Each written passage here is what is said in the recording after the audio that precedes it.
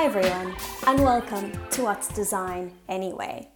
I'm Daniela Sachs, founder of Impactful Design Studio. If you're wondering what on earth design means, what it's got to do with anything, how to use it, or how to find your place within it, you're in the right spot. Join me as I delve into all of these topics and more with an incredibly interesting, inspiring, and intriguing lineup of guests.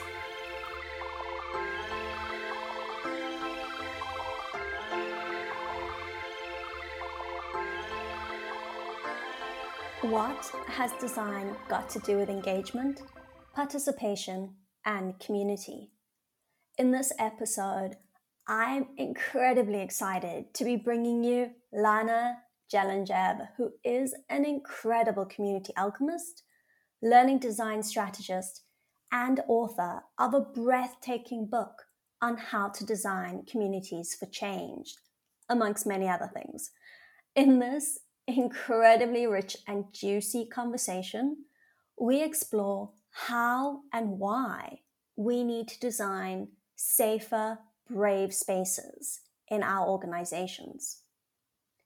Lana delves deeply into the question of what engagement in community means today in a content-driven world, why we need to flip the narrative to design businesses as communities, yes, businesses as communities, an incredibly profound concept.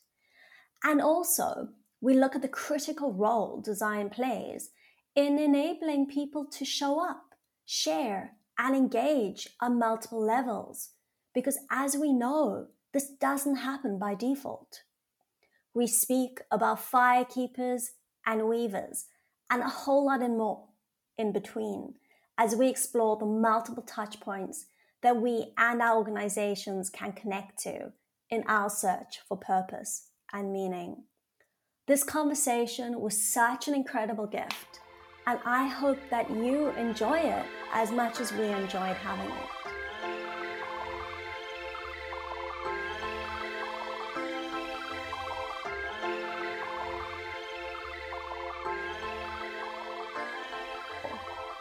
Hey Lana, thank you so much for joining me today. And I'm really excited to dig in this conversation because, just before we hopped online, I was looking at your latest post on LinkedIn about designing safer and brave spaces. And I was like, that is a freaking juicy topic of conversation to talk about. So yeah, I would love to know from your perspective, what does it mean? What does a brave space mean? And how on earth do you begin to design for it? And why does it even matter, actually, which I think is something we'll probably have to get to in the next part. Well, thank you for having me. And so in that post, I mentioned about the intersections of where I find myself in, and I'm a consultant for organizations who are looking at designing or redesigning their programs differently, and at the same time for organizations who are um, weaving community into their programs and activities. So given that I'm in that two different yet interlocking spaces, what I often find myself in consultation with clients is, there's so much of the content that they want to deliver, and there's so much of the need to support and contribute to others, and at the same time, what I often see that's missing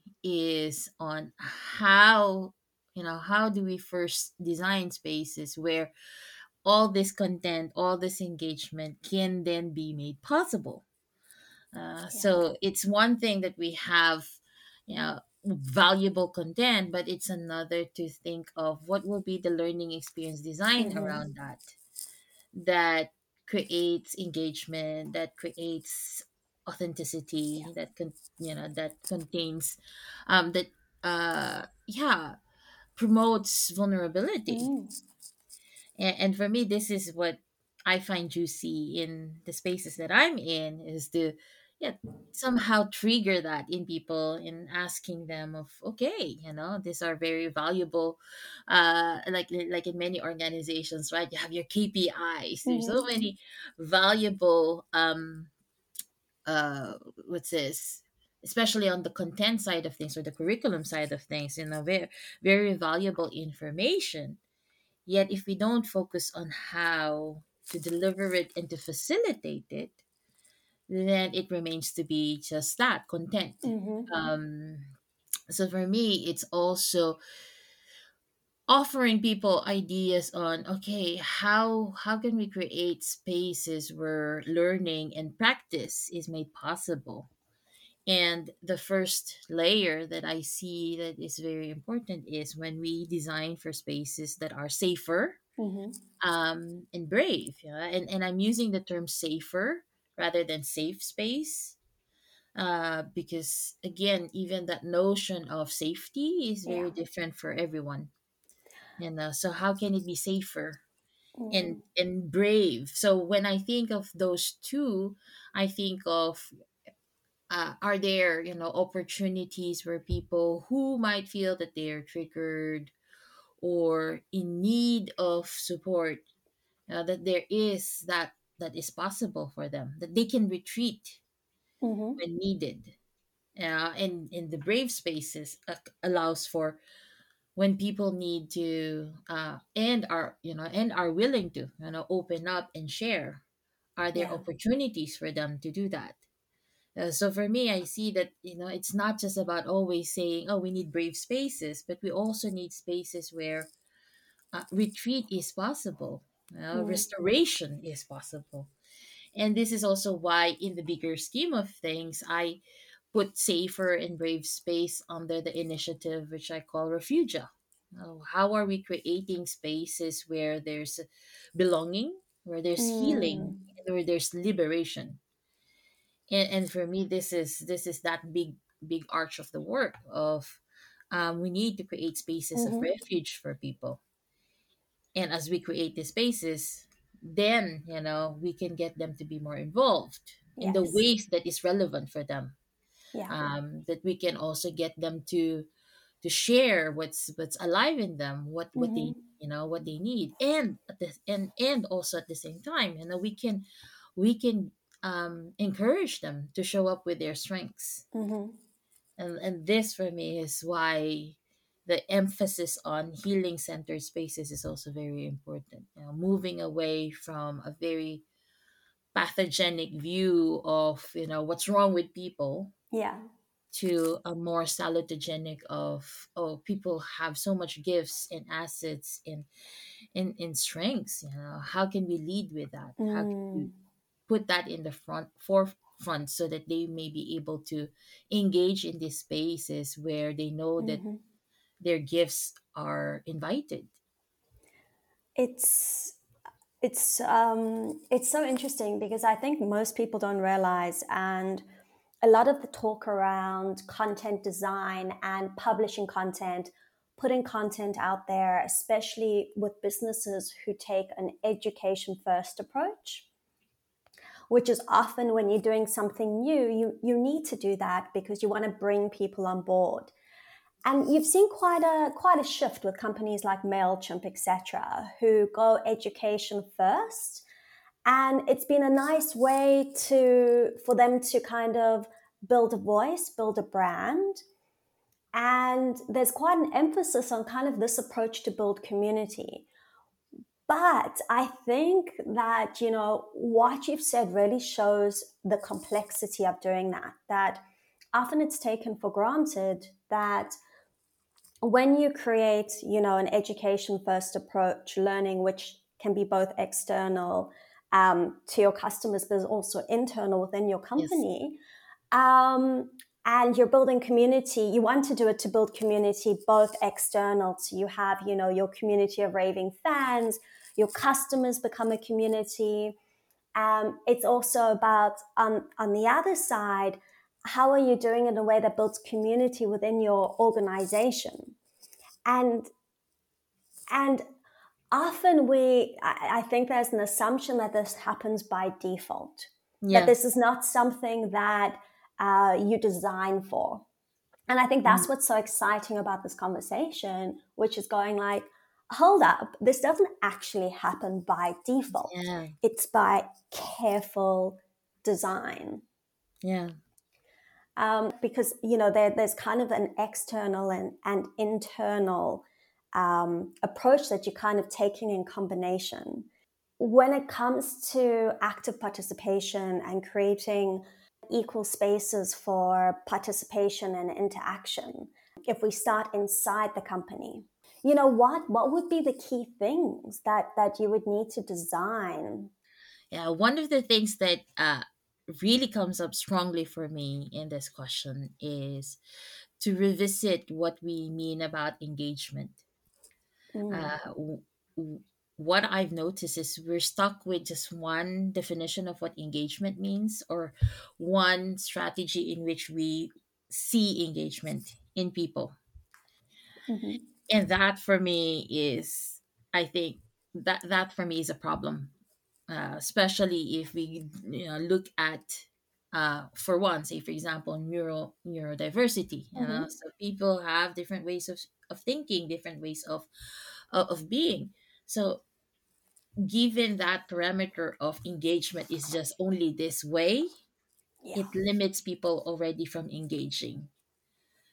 So for me, it's about going back and saying, okay, but what does engagement really means for Mm, us, and how do we see that in different touch points, and how do we see that in different ways of relating. yeah.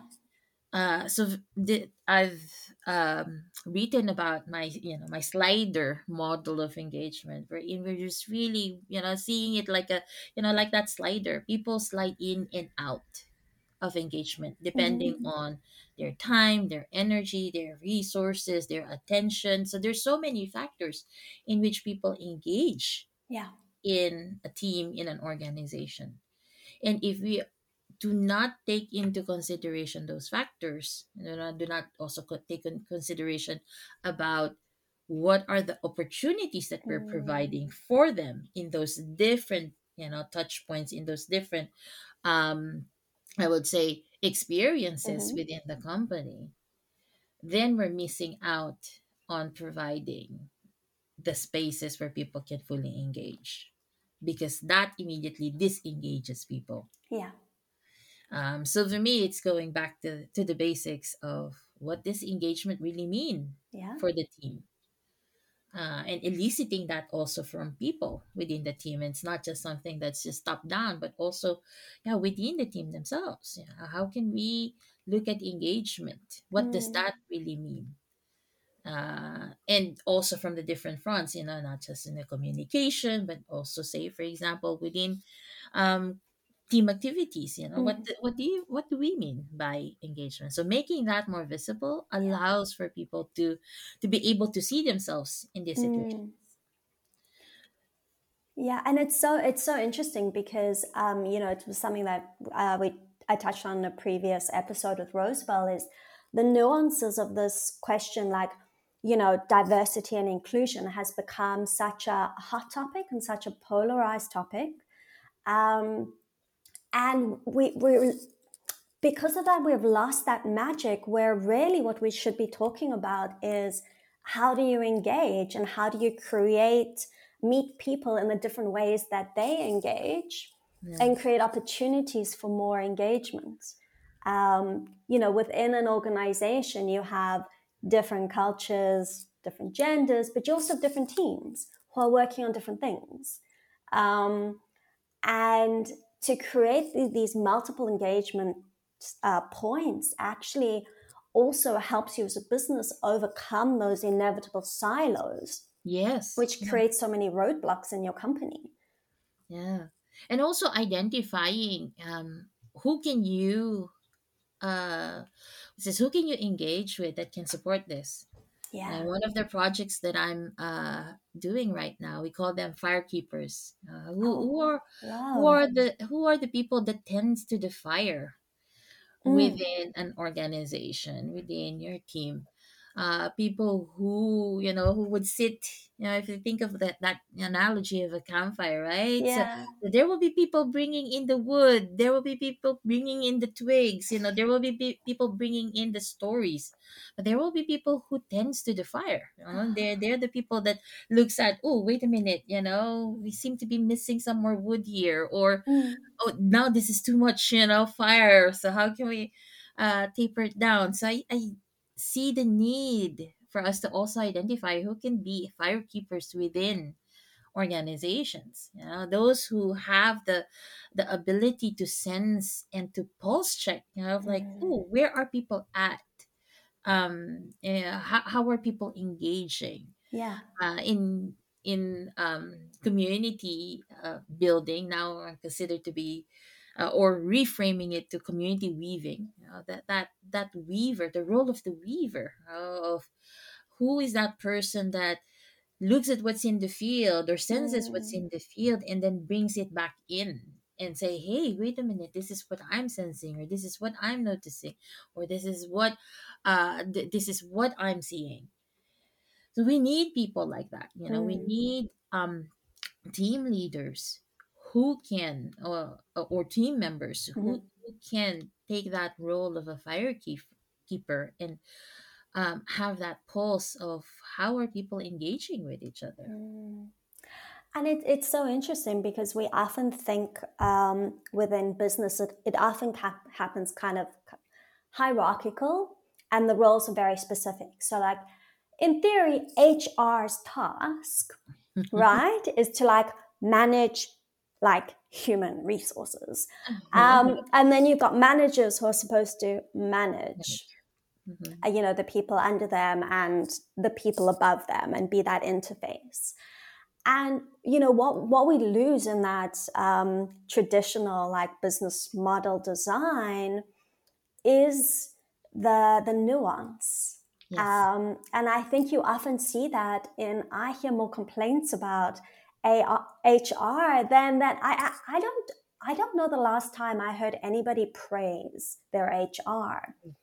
And perhaps that is because in an organization, when you're missing this emphasis on engagement and how people engage, which is separate to how are you managing your resources, it's the very, and I like the languaging that you were using, which really kind of harks back to the beginnings of how we build communities and how we gathered as a community. And those people who might be the firekeepers might not necessarily be the manager. Yes. It's a certain skill set of like kind of more of an empathic, more of a I'm not like I kind of want to like go. It's more of like a motherly empathic, but it's kind of somebody who has the art of being able to kind of sense Yeah. It's a what's sense make. happening, and yeah, like really sense the pulse, which is sits outside of those traditional hierarchies. So it's also moving beyond title to say, and you spoke about this before, understanding strengths, and Yes. that playing a huge role in how you design these spaces is really being able to understand who in your teams has the magic touch to be like these weavers. Yeah. I definitely have seen this in spaces where people are invited to fill in that role. Mm, One of the tools that I created was the six lenses strategy, is to really invite people to play in a specific role, either the role of the activist or the role of the healer, mm-hmm, or the role of the elder.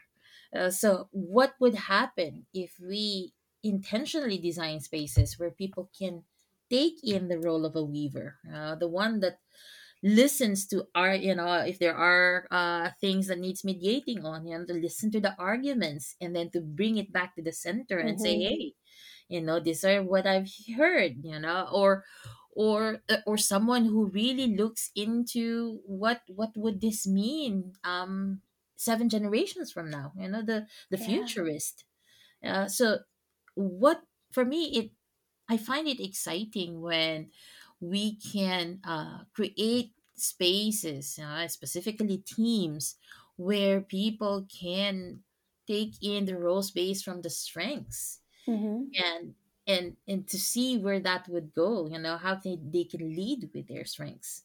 And in neurodiversity, that's one of the main advocacy, is to really look at strengths based Yeah. approaches. um, and this is also where I see there's the pitfall that we have, because we're so primed into sensing deficits. When we do strategy calls, for Mm-hmm. example, the very first question is, what is needed? What's the problem? Yes. What is What is the wrong? problem we're going to solve? What is wrong? Right? Mm-hmm. Yeah. That's always the framing that we get into. Um, Yet for me, I find it so liberating when we start with what's working well. Ah, You know, that's what, powerful. That's incredibly powerful. what's already inherently in the team or in the organization that is doing Mm. well, and what are the strengths that we're seeing, what are the opportunities that are here already. Yeah. And then the designing becomes then different, because we're not designing for deficits. We're designing into how can we leverage the strengths, how can we Yeah. leverage the assets. And this is also why I am a firm believer of asset-based community development as well. What do you Like, mean by that? Asset-based community so it's development. looking at different um what's this different areas in which we see the different assets within the communities. I can very one quick example of Mm-hmm. that is an often neglected aspect in community building is understanding that people bring in connections. That's an asset. and, Mm. and oftentimes this is very much overlooked within teams or within organizations, of who are people connected with already, Yeah. that can be, that can be what's this supported to say, hey, can you provide this for us, Mm.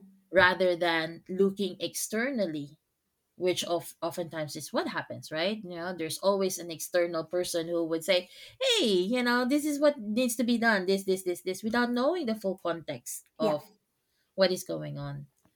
So in asset-based community development, so you look at it from a systemic level of what are already the assets, from not just from the individual, but also from a collective level. It can even be like the buildings, the environment. What are the assets that Mm. are inherently there already? So And you're building from assets. So it's an opportunity rather than like the reductive approach, which is you're building on it to solve a challenge, a problem. yeah, You're saying, hold on, look at all of this potential.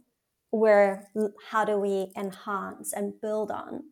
So it's much more like additive. It's starting from a completely different mindset shift. yes, and then the solutions also follows differently, Mm, right? And this is for me why it it's important to say, how can we reframe the ways in which we, yeah, in which we look at our organizations or our teams, within that lens of strengths, within that lens of assets.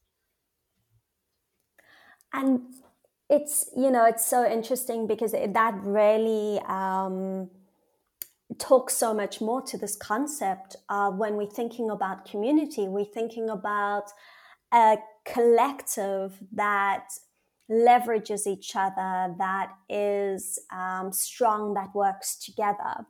And we talk about community as something often just as a synonym for a group of people, Yes. essentially. And When nowadays it's Yeah. actually a synonym for an audience. Unfortunately, it's a yeah, I would say the downside of brands wanting to build communities is they've made it synonymous to their audience. So actually, that's a fantastic segue to go like, okay, well, if we look at like what community means in a company, and how you leverage strength and assets, and um, your employees, and now we're looking at that same company who's going, okay, well, we want to build a community as being the audience, right? The paying customers, Yeah, essentially, because we also talk now about converting communities, yeah, right? yeah, So a community has become an asset in itself that you're going to convert into a paying customer to add yeah, to your bottom line. So it's a very kind of commercial yeah, interaction, which then it loses meaning and depth, and it also becomes quite a one-way yeah, communication. If you're saying, well, we're building an audience, you're listening to us, yeah. right? Yeah, And then it's you're going to pay very us your money. transactional. That's the word, transactional. And doesn't that then lose the power Yeah, of what a community in its truest sense could create for a company, and yeah, add, and how it could yeah. benefit? Yeah, and this is why one of the advocacies that I'm firm on is again redefining what community means for us Mm, in organizations. Um, yeah, in the same way that we need to define what engagement is, we need to also define what does community mean in the yeah, first place. absolutely. And we're in a we're in a point in society where uh, communities are not anymore locally based. Before Yeah. we think of community as somebody within our within our Yeah. local area. But now, given that both our lives are entwined in the offline and the online Mm-hmm. space, this redefinition of community is very important, because then we get to really look at, but yeah, what do we really mean, Yeah. and how do we separate that from the an audience in the Yes. first place. In the book, community building, designing for communities of change, one of the tools that I wrote there is about the importance of defining what an audience is and what a community is, Mm, by looking at where are people at in terms of transaction and transformation, and seeing of, okay, is communication one way, or are other people yes. allowed to voice their opinions. So looking at different dimensions where we offer, yeah, people to really show up as themselves. Mm-hmm. And if we're seeing that it's mostly like what you said, one way, then we're not actually building a community. No. What we have is an audience. Yes. And in the previous, I think that was a year ago, we did an online summit around redesigning companies as communities. And that notion of, yeah, how can we see our company Mm, as a community in itself, and the work that we do as a community.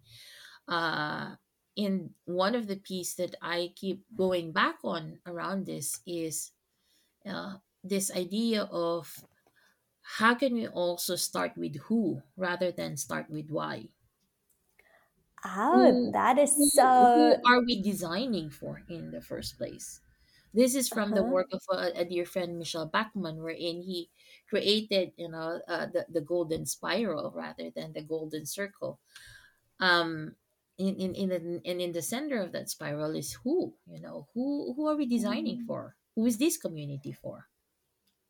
So it's almost, what it speaks to is how much we've lost the humanity in the human. So we've turned people into a resource, both human resources Yes. in your company and human resources outside of your company who are your customers. And we've lost the human in all of that, in Yeah. this understanding of, you know and you could say, you can see it in the marketing. You have the fear-based marketing, needs-based marketing. So if you can show people how they're lacking something, then they're more likely to buy your products so they can feel complete. And this is turning it on its head, it seems to me, because it's saying, how can we help people show up as their whole selves and, allow people to feel belonging, but belonging in a whole more, I kind of want to say, healthy, healing way. Yeah. Um, and then that they can show up complete and become part of a purpose, a movement. So again, rather than starting from you are lacking something, so you know, this brand or these goods make you feel better, right? So you want to, you know, you want to associate yourself with a brand to make you feel like you're worthy. It's saying, well, what if you approached, your customers as being, incredibly incredible assets, Yeah. whole and beautiful. And that shifts that conversation to then how you interact and how you have conversation, Yeah. because it turns from a lack to a building, to a magic, to a belonging, and an enhancing kind of the community. Because in today's term, because so many of us are migrants, living in different communities from different places. We're we find, instead of, back in the day, you grew up in a village and you got married and you had your children, you continued living in a village and that was your community. Yeah. Now our families, our friends, our societies, our interactions are spread Yeah. globally. Yeah. So instead of having one community, we now have the advantage of being able to be part of so many different communities that can feed perhaps different interests, different passions, different parts of Yeah. ourselves.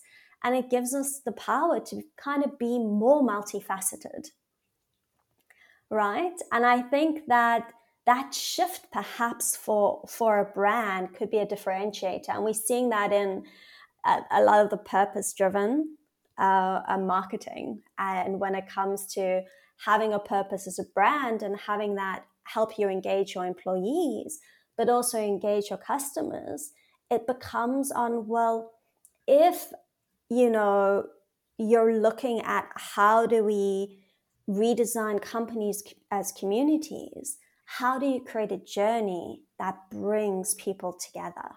Yeah. Yeah. Yeah. I love that emphasis of a journey, because that is what it is, Mm. right? It is a journey. It's not a fixed destination or a fixed point of time. And this is also why, for me, I see it as like an expanding spiral. That Mm. as we design these spaces, eventually these spaces would yeah, need some expansion. So from the initial ways that we did it, we might need to revisit it 6 months from now, a year from now, to see is it still working for Yeah. us, right? And see Mm-hmm. how did it work, So, and what ways can yeah. we expand on that. So it's an ever expanding spiral. um and what is crucial, for me at least, what I find it crucial is, when we're in a journey, it's always Yeah. best not to do it alone. Yes. So again, this idea of fire keepers, this idea of who can support you in this, if there is a pool for designing more healing Mm. in the spaces that you're part of, yeah, who can be that, who can support that, who's already there, Yeah. that has, yeah, the uh I would say the ability to give space, to facilitate heavy conversations, to mediate, so Mm-hmm. then you look at what's this, the different ways in which that can happen. This is also why I love, in the practice of nonviolent communication, uh, the idea of, yes, we have shared needs, that Hmm. we connect on that, on the shared needs. Conflict arises is when we're fixed with a specific strategy. Yes. So for me, I see that now, as we're, as we know who we're designing for, and as we know the intention, the why this is important for us, like, if, say, for example, healing or restoration within a team or organization is important, then the next question, yeah, who can support that, Mm. who can help create those spaces, um and at the same time, is what are the ways in which we can do that, Yeah. this question that you've posed at the start of, around engagement. There needs to be multiple ways in which people can jump in, jump out, wade through, there should be different um touch points where people can find themselves in, depending on where they're currently at.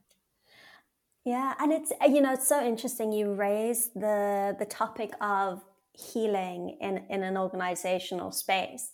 And most people be like, no, no, like that's when you go to your yoga class or your meditation, or like you have your coach or your psychologist. Yeah. That happens external to work. But what we learned during COVID is that this topic of mental exhaustion, burnout is something so real and so crippling and such actually a big threat to companies that you can no longer kind of go, touchy feely. No, no, no. This is a workspace. We don't do this here, Yeah. you know, like, we'll give you money to go see a coach. Like, there you go, do this outside. But COVID has taught us that actually, if we think about companies as communities, and if we want to create spaces where your employees actually stay and work with you to build the incredible vision that you have for your company, and we're talking about building community, you can't have that separation. You need Yes. to be taking due consideration Yeah. into that.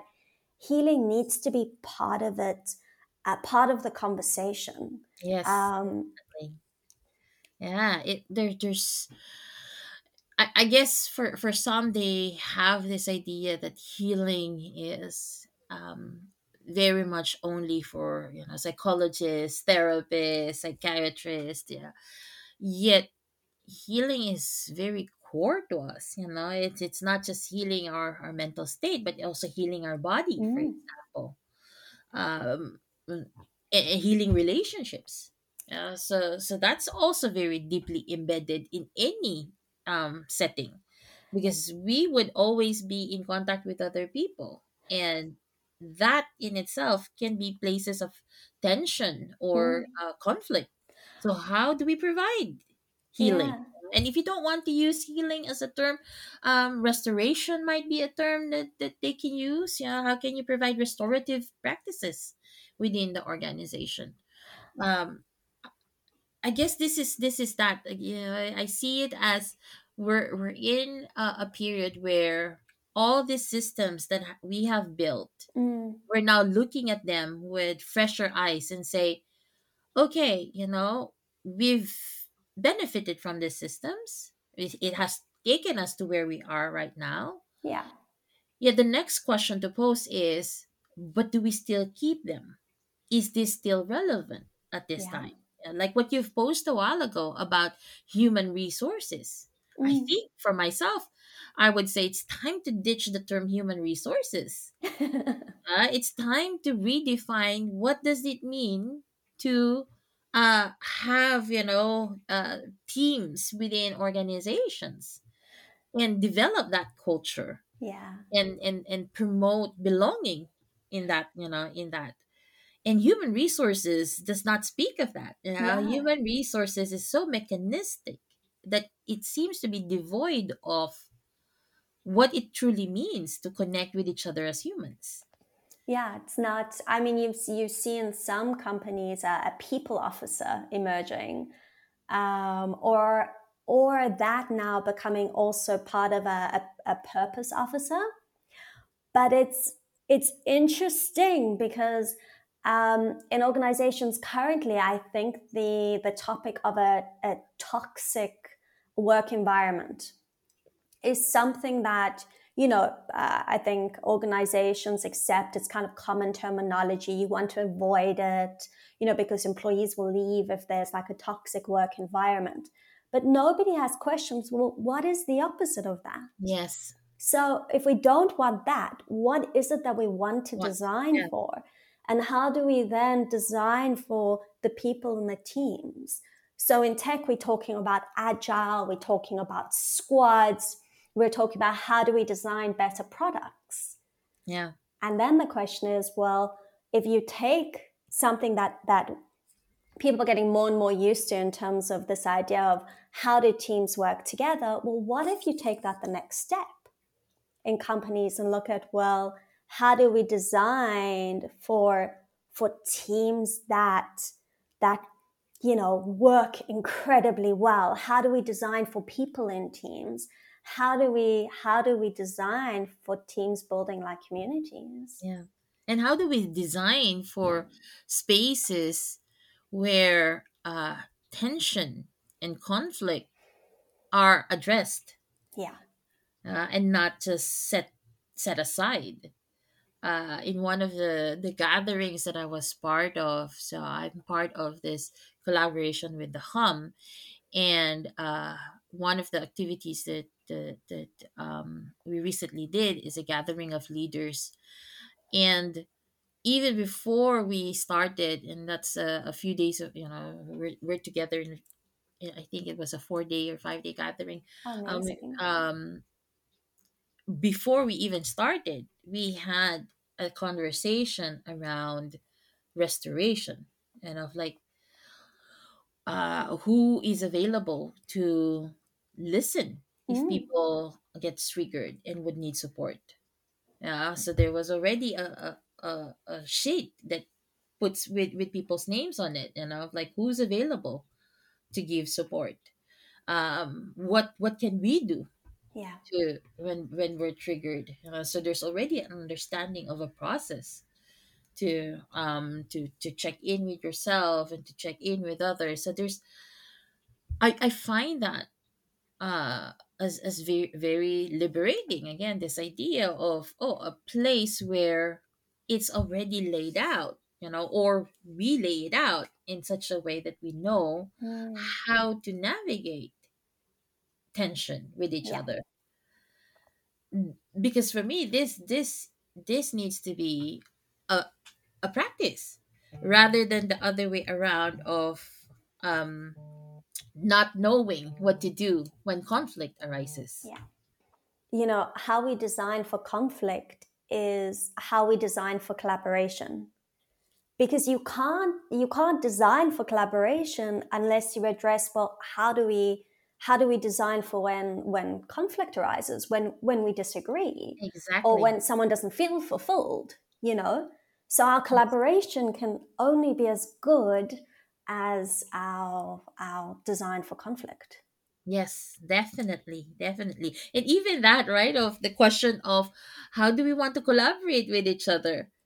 Yeah. Oftentimes we're just put in as, okay, you and you and you work together. Yeah, And then here's a that's project, it. go. And then that's it. There's no framing, there's no understanding of the strengths that Yeah. each one brings in, right? So Yeah. there's also the tendency for people to feel insecure and sometimes unsafe Yeah. to show up. Absolutely. It's like, when you are like, it's the expert hat, right? So you're hired as an expert, and we are taught in our education system that to be wrong is fatal, Yeah. right? If you're wrong, like, you could fail the exam, you could fail your research paper, you could fail your degree. And this like fear of failure like carries on then into the corporate space where we work, where we are so dead scared to be wrong, so we have to be an expert. So we're kind of carrying all of this fear, which is kind of actually creating a barrier between us doing our job because we're so busy like kind of doubting ourselves or like worrying, but also kind of short circuits the brilliance within the Yeah. organization. Because when you don't have, and that's why I love your term of like brave spaces, like we're all seeking innovation and, you know, creativity in terms of how do we solve things, you know, more creatively, better, you know, better products, more like, you know, and to be competitive, a lot of that has to do with really finding creative solutions. And when we're too scared to be wrong, everybody's really scared to have a bad idea, then it's really hard to have really good ideas because you've created a situation where it's very hard to be creative and to really let go because you're so scared to be wrong. And that idea of like, well, how do you create brave spaces is, well, how do you create spaces for exploration where you can throw ideas around and be wrong as an important part of the process of Yeah. like coming up with those good ideas. But Yeah. as the process of like, well, how do we remove this baggage that is actually short circuiting our innovation? We Yeah. need those brave spaces. Yeah. Yeah. Oh, thank you for highlighting that. It's something that I've also been noticing when, take for example, brainstorming, right? Yes. That is a very good example where oftentimes it doesn't become equitable, Yeah. because most often it will be, the loudest and the bravest would have their ideas put out. Yes. Oftentimes when we take in that, that as a practice, when brainstorming, people with, I would say, the bravest The loudest and the voice. loudest voice are the ones whose ideas are moved forward with. Yeah. And that for me is also looking at old practices and Mm, patterns, to say, okay, wait a minute, maybe this is not the best practice if we want to make it equitable, and yes. if we want to have different opinions and different ideas. So Mm, how can we shift that, right? How can we create systems, structures within the system that allows for that yeah. allows for other voices to be heard. And this is something that, again, when we think of, we're designing these spaces, and Yeah. that these spaces do not automatically happen. No. We need to be intentionally designing spaces where people can share their voices. So this then goes back to, again, this idea of spaces need to be intentionally Yeah. designed, intentionally designed to create belonging, intentionally Hmm. designed to create healing or restoration, intentionally designed so people can feel, that they're part of something, or some, Yeah. of the organization. um and this is why, for me, it's very important to first, one, notice what is it, that we're currently doing, Yeah. and what is it that we're doing well, and then to look at, okay, who are the people that we can tap into, that's Mm, already doing these practices, that are doing these things that we would love to emphasize more. yeah. And then how can we get them involved in that? And then how can we also get others involved in this process of redefining and recreating these spaces? Mm, So for me, this really goes back again to, how much of all of this are we noticing yeah. in our organizations. And it's so interesting because I think often the default for organizations is to then look external. So they immediately presume, well, oh, we need more creative people, we need innovators, or we need all of these things. that we don't have in our organization. So we need to seek them externally. And what you're talking about is a radical departure of that, where it's saying, hold up, you have like all of these brilliant people in your organization already. The question is, you know, how do you design the spaces that allows their brilliance to shine? And Yeah. that should be the starting point before you go, oh, we need better innovators, we need all of this. It's going, hold on, let's look internal, not external. And you will probably find you have those people that you're looking for inside your organization already. Yeah, definitely. That for me is one of the I would say the flipping of the narrative when Mm, it comes to redesigning companies as communities and really looking at, how are we intentionally designing for these experiences, these spaces, this interactions. yeah, absolutely. And I mean, it's so critical because things are getting more and more competitive. And I think that, often in the midst of like a global recession like we're facing now, which is like, coming on the back of COVID, like we've gone through so much that often the immediate reaction is to like be a little bit like a tortoise and like, okay, pull in everything internal, let's make ourselves as like small as possible, lean as possible, because we just have to survive this. And this time period is actually one of incredible opportunity to become more competitive by by reimagining, and taking an asset-based approach to really look inwards and going, hold on, how do we, like, I mean, in true commercial terms, maximize our assets, right? But the understanding that the assets that you have is, as a company, is your people. Yeah. And without those people, like, you may have good IP, you may have like an amazing product, but it's the people that are your success or failure.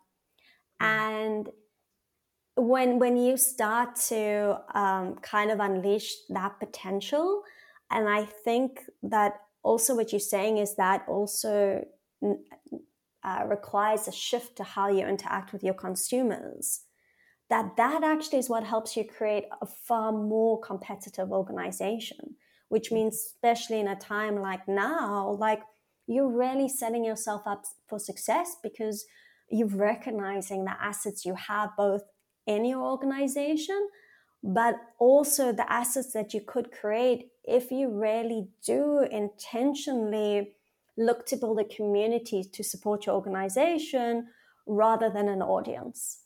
Yeah. Yeah, what comes up for me is really by doing all of this, you make your organization relevant, relevant for people who, um, who values and needs your products, your services the most. Yeah, and I think that's why we're seeing this whole shift to purpose. Is this idea of, well, how do you become relevant as an organization? Because consumers today are demanding more at the end of the day. They want companies and organizations that they can believe in, both to work for, but also to buy from and to support. you know we were kind of in like Viktor Frankl's like search for meaning. Hmm. We're seeing this growing spiral in our society of really wanting to have impact, wanting to be purpose driven, wanting to find meaning and belonging.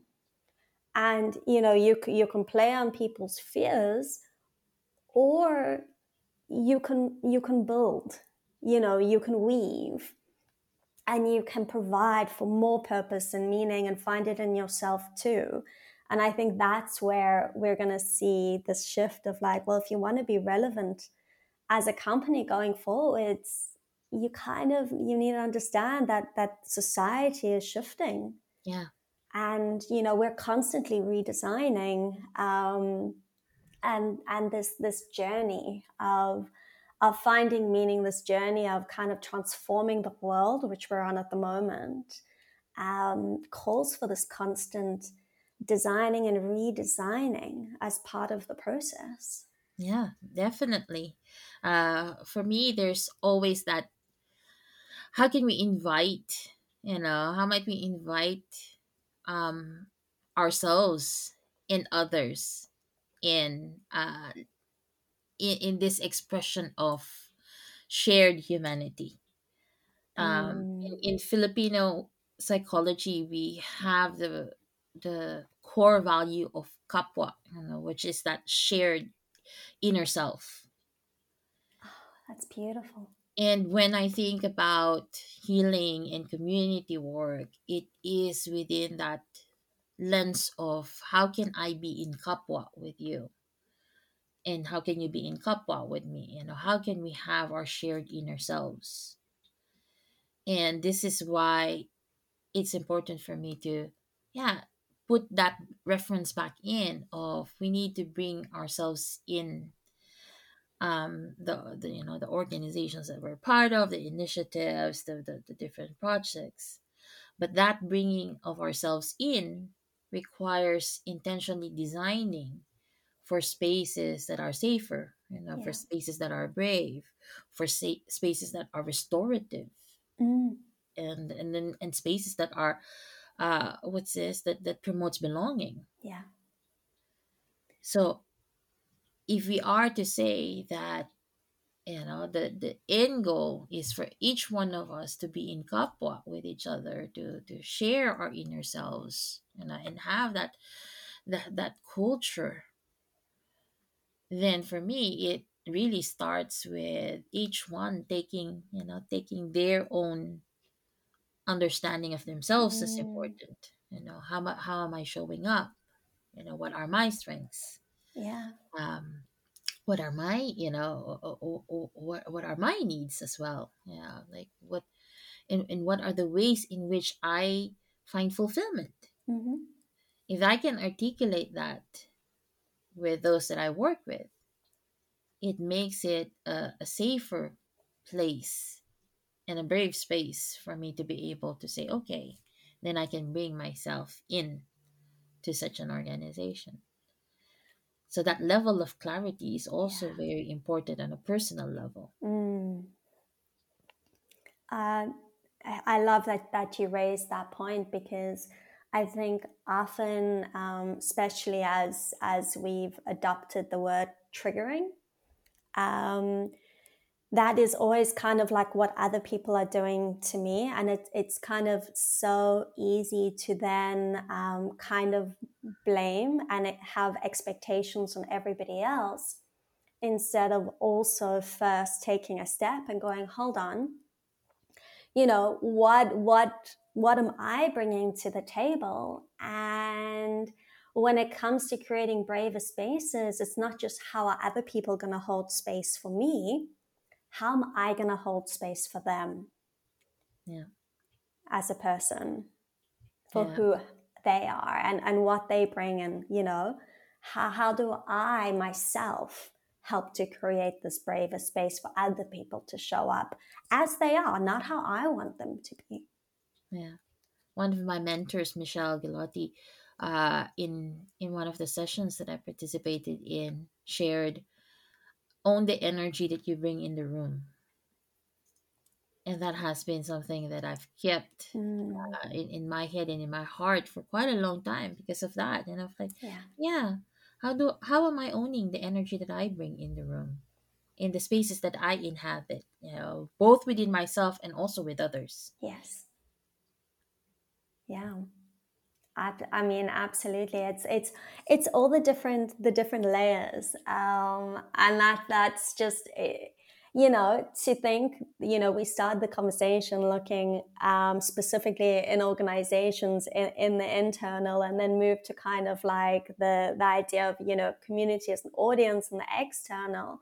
to like now move to kind of self and going, well, we can't really talk about creating and designing spaces for inclusion and brave spaces to show up without actually talking about self and the responsibility that we each have to both have the self-awareness but also make sure that individually that we play our role in helping to create and supporting and holding those spaces for ourselves and others. Exactly that. Yeah. It's You've given me so much food for thought. Like I think I've spent this entire conversation just smiling so much at how like juicy and rich it's been, and it's been such a joy to have you, and I'm dying to have you on again because there's so much more I wanted to dig into you. I feel like we need to do like a whole nother episode on like designing for collaboration, right? Because I think that is like a whole subject in itself. But yeah, I know that you're giving an event on the 17th of November, and perhaps, yeah, I would love you to maybe like Yeah. share, like maybe perhaps we can like end up with you kind of sharing with everybody kind of how they can like get in touch with you or see like the stuff and amazing things that you are sharing and putting out there and the work you're doing, Yeah. and So perhaps some final thoughts for everybody to chew on.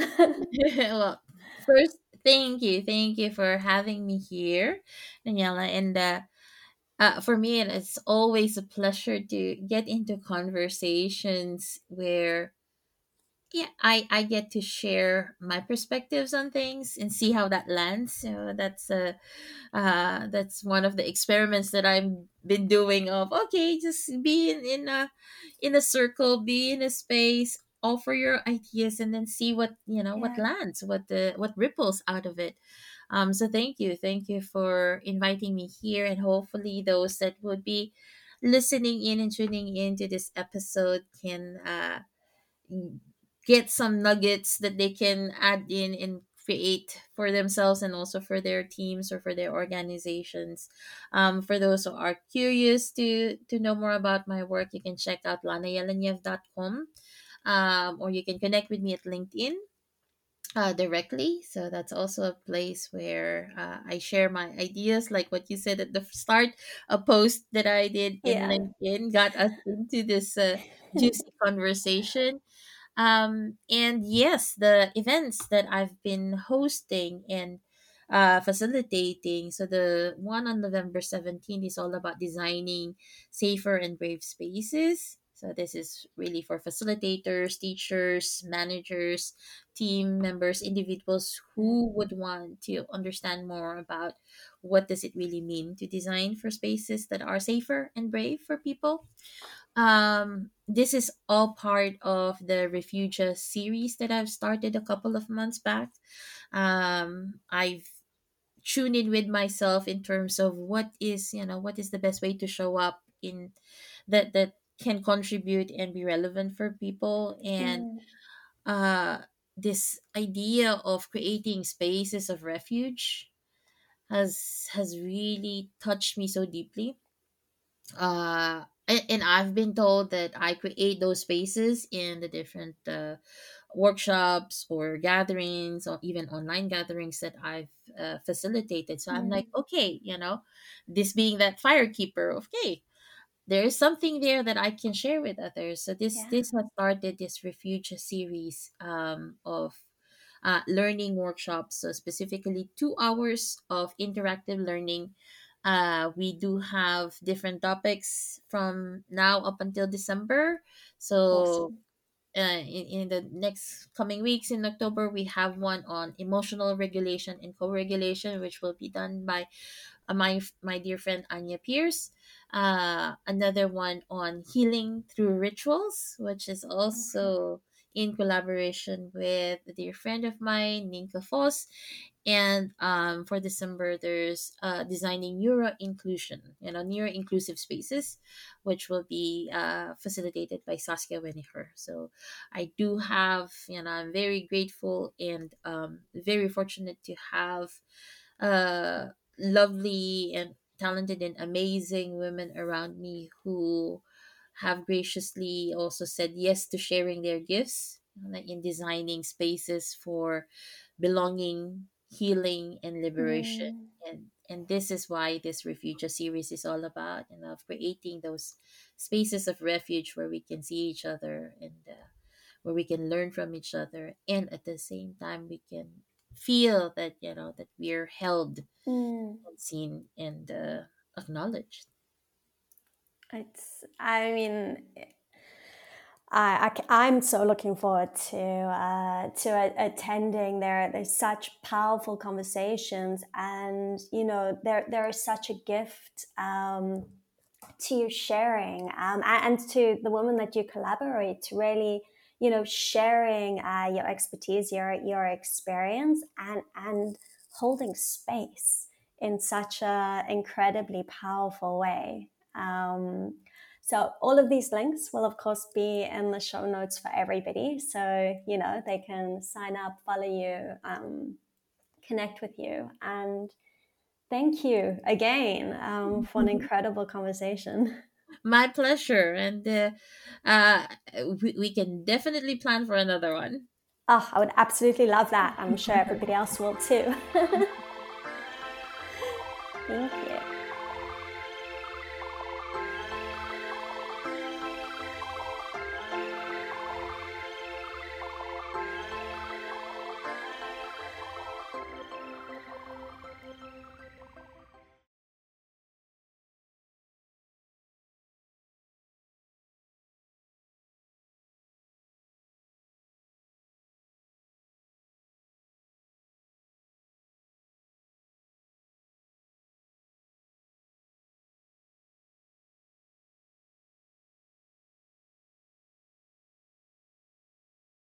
Thanks so much for joining us for this episode of What's Design Anyway? If this tickled your synapses, be sure to follow us on your favorite podcast app and on at What's Design Anyway, so that you don't miss the next juicy episode. Don't forget to go to the show notes to get more info about our guest and links of where to find them. And also, special shout out goes to Kabbalistic Village for the awesome music.